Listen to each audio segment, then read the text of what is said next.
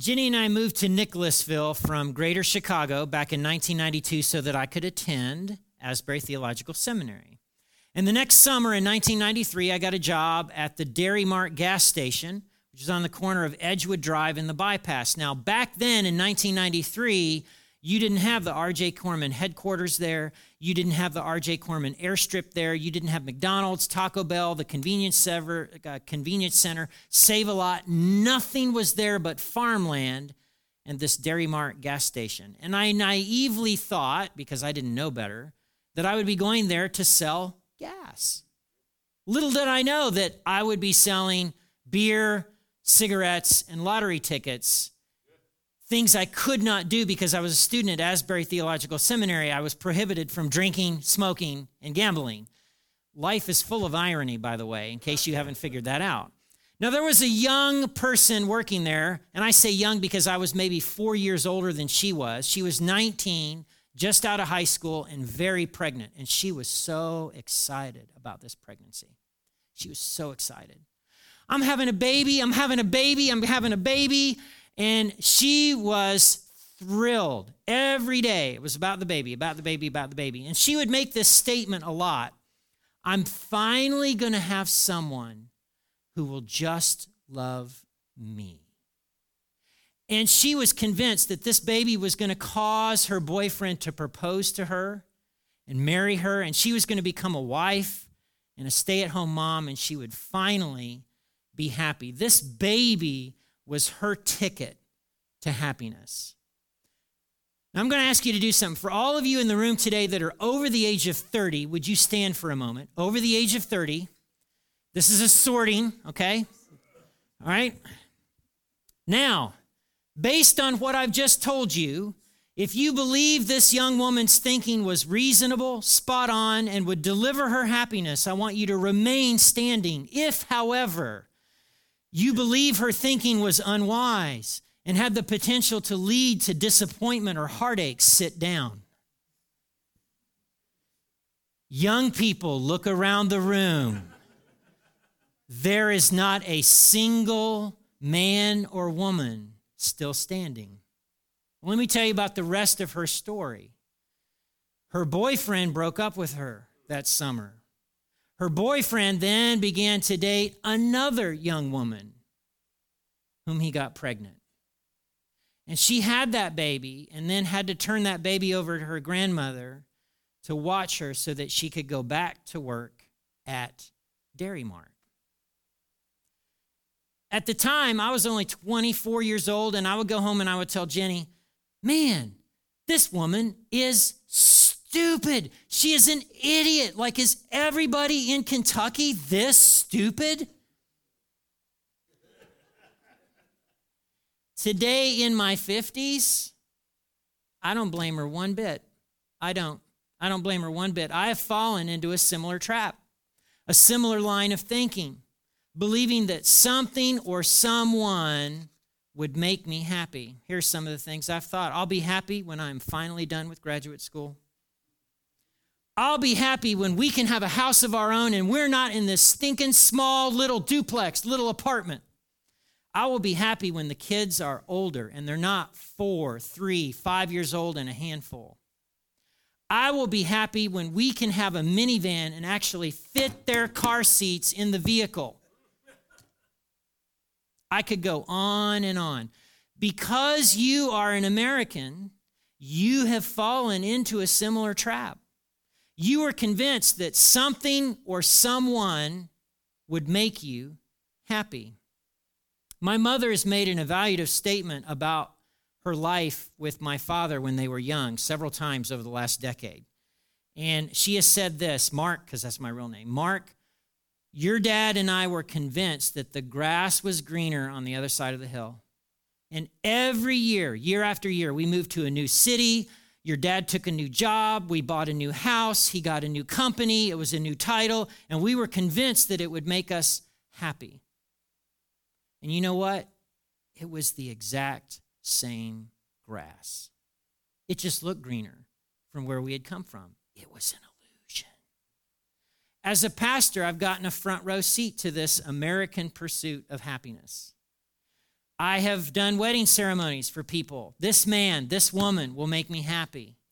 And 10 years later or 15 years later, divorcing that man or that woman is what's going to make them happy.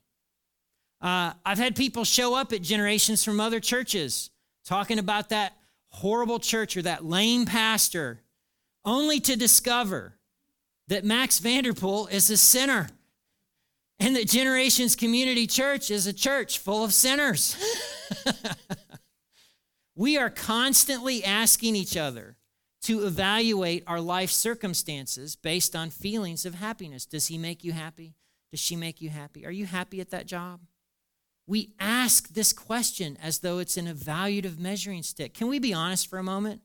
We are not good at all at figuring out what makes us happy.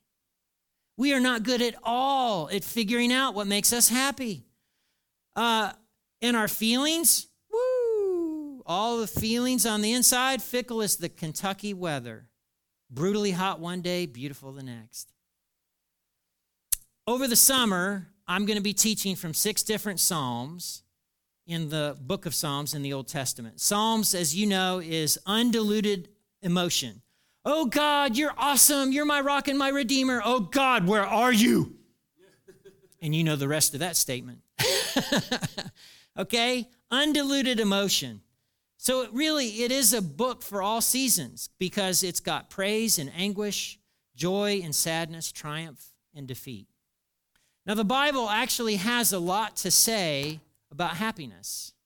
In fact, the Bible claims over and over and over again that the motherlode of happiness can only be found in a God-centered life. And so we're going to be in Psalm chapter 1 today, Psalm chapter 1. Let me see if I can actually control the screens. Here we go. All right. Psalm chapter 1. Oh, the joys of those who do not follow the advice of the wicked, or stand around with sinners, or join in with mockers. But they delight in the law of the Lord, meditating on it day and night. They're like trees planted along the riverbank, bearing fruit in each season. Their leaves never wither, and they prosper in all that they do.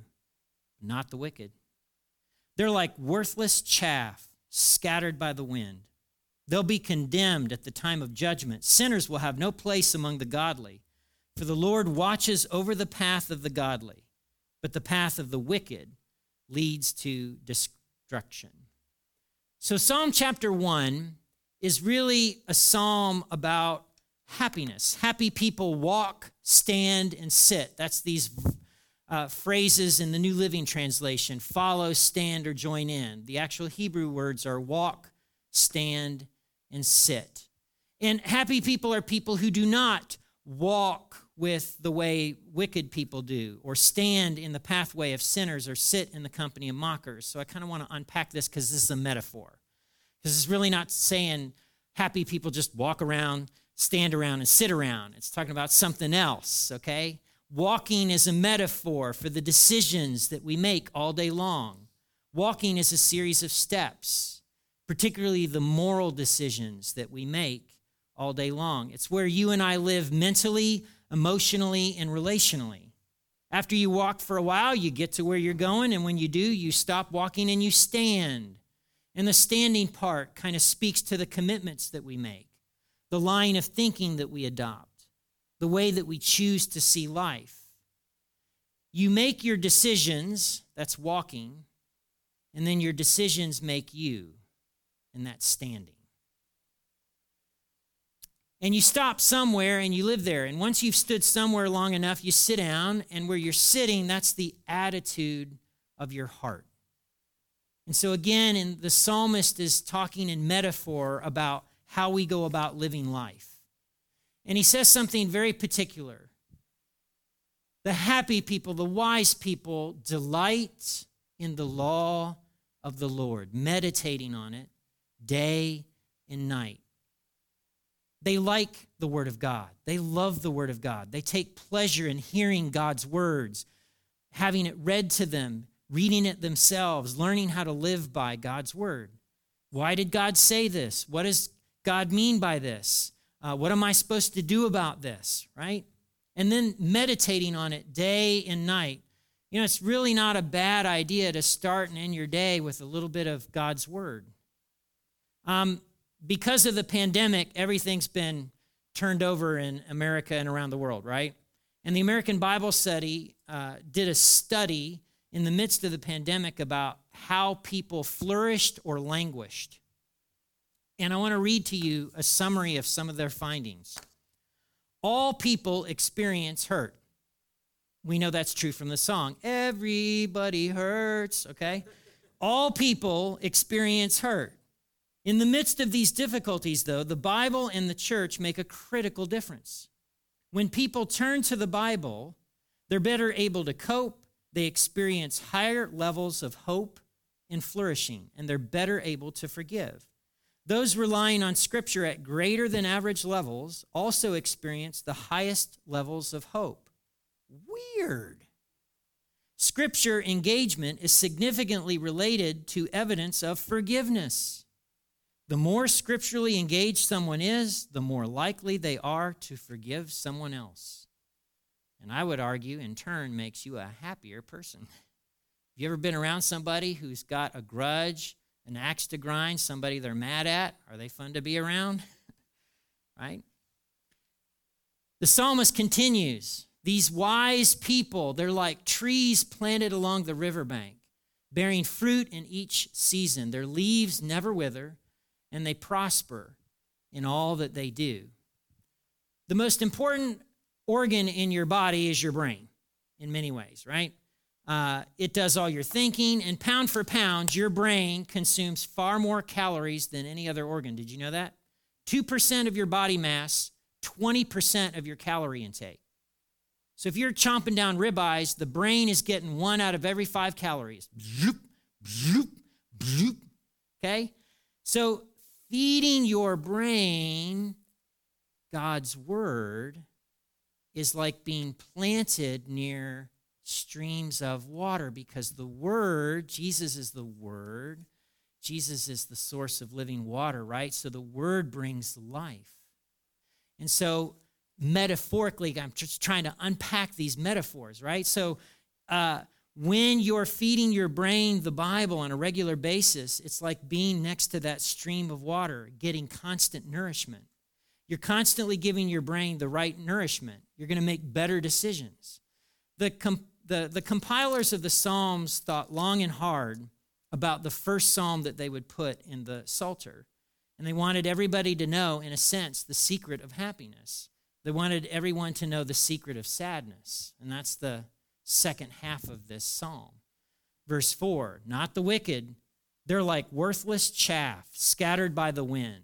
They'll be condemned at the time of judgment. Sinners will have no place among the godly, for the Lord watches over the path of the godly, but the path of the wicked leads to destruction. I don't know if you're familiar with grain. I've not been around farms that much, but I know how grain works. The chaff is this kind of paper-like substance that goes around the wheat, like it goes around the kernels of the grain. And so when it's time to harvest it, back in the day, farmers would just throw it all up in the air, and the wind would take that papery chaff and just blow it away into nothing.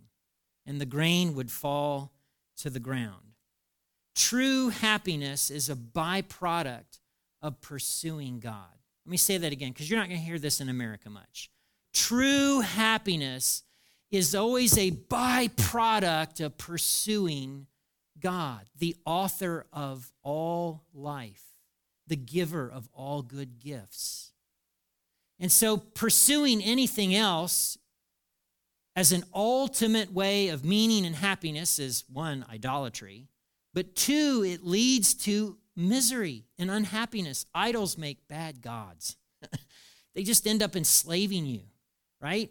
And so I want you to have this understanding. So one of the first ways to kind of measure this is, do you delight in God's word?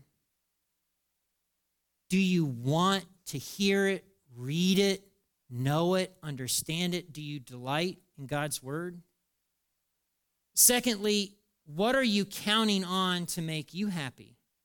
What are you hoping will make you happy. And then importantly so, for those of you over the age of 30, were you right the last time? Were you right the last time? Gotta ask. If you haven't been pursuing God, why? If you haven't been pursuing God, why? You're not sure you can trust him? Did he let you down along the way? You thought he should have zigged and he zagged? You were counting on something and you felt like he didn't deliver? Or are you afraid that he's going to wreck your life and ask you to be a missionary to some place around the world or turn you into a nun? If you haven't been pursuing God, why? And is that fear and understanding of God really who God is? So how can you and I take this home? Well, first of all, Bible intake. Read this book. Read this book. Study this book. Listen to this book. I know somebody in this congregation, she was in her 20s. One of the Bible challenges that we did, she had a 30, 45-minute commute into Lexington. She got her phone set to the Bible app, and she had God's word read to her while she drove to work. And she went through the entire New Testament in a matter of months, right? Read this book. Study this book. Blessed is the person who studies this. And then the second thing is unrushed time. This is something we do poorly. We do everything on the go. We eat on the go. We're on the go. Blah, blah, blah, go, go, go, go. We're like that Dr. Seuss book. Go, dogs, go. They crash in the book. I don't know if you know that. Okay? And so we do all of life like that. Now, you don't have to, if you're not doing anything right now throughout the day, let me make a starter suggestion. 2 or 3 times a day, pause for 3, 4, 5 minutes. Do the Jesus prayer. This is the Jesus prayer. Lord Jesus, have mercy. Lord Jesus, have mercy. Lord Jesus, have mercy on me, a sinner. Another prayer that you can pray is, come, Holy Spirit. Come, Holy Spirit. Right now in the car, I want to kill some of these people on US 27. Come, Holy Spirit, in my home. Come, Holy Spirit, in this place of work.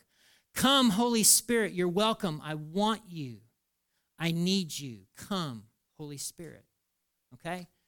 And you can just spend 2, 3, 5 minutes in the morning, a break at noon, later in the day, and it's 2, 3 touch points to open your heart and your hands to your Maker and the lover of your soul. And then the third thing is coming alongside others who are pursuing God. And I'm talking about contexts that are not Sunday morning. So it matters that you're here for worship, but this dynamic, we're not getting to know each other that well. I'm not hearing your story right now. And so it's the sitting across from each other, oikos meals, Monday night Bible study, Wednesday night Bible study, like these groups that are in people's homes. That's where the real deal stuff happens. You can get it often with serving alongside people. You join the worship team or the sound team. You're going to do worship, music, sound, kids. You're going to do those things, but you're also going to be doing life.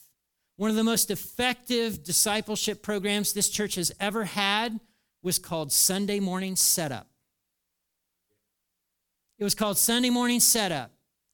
Yes, several people. So a lot of the guys are shaking their heads. So this worked great for men. You show up at the butt crack of dawn. You spend an hour with other men moving a bunch of heavy stuff around.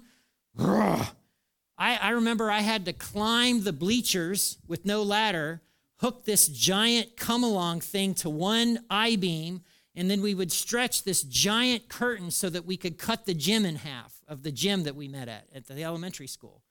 But here's the thing. While we were moving chairs and setting up heavy equipment and putting speakers on stands, we were also talking about life. How do I trust God? How do I know God's really forgiven me? What is God saying to me right now? How do I even know what's up and down? Here's an issue I got with my son. How do I work this out? It all is just right?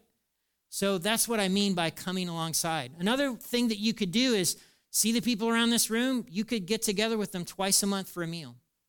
Or play card games. You'd be surprised at what happens just over some, pasta salad and some euchre. I don't know if you play euchre. You probably play something else, right? Okay. So those are 3 suggestions that I have. Why is this important? Well, I can remember back in the 2000s, I had a hope in my heart. And that hope in my heart was with Bill Gates and Microsoft because they were coming out with the Windows Phone. Hold your laughter out of respect for your pastor, a man of God.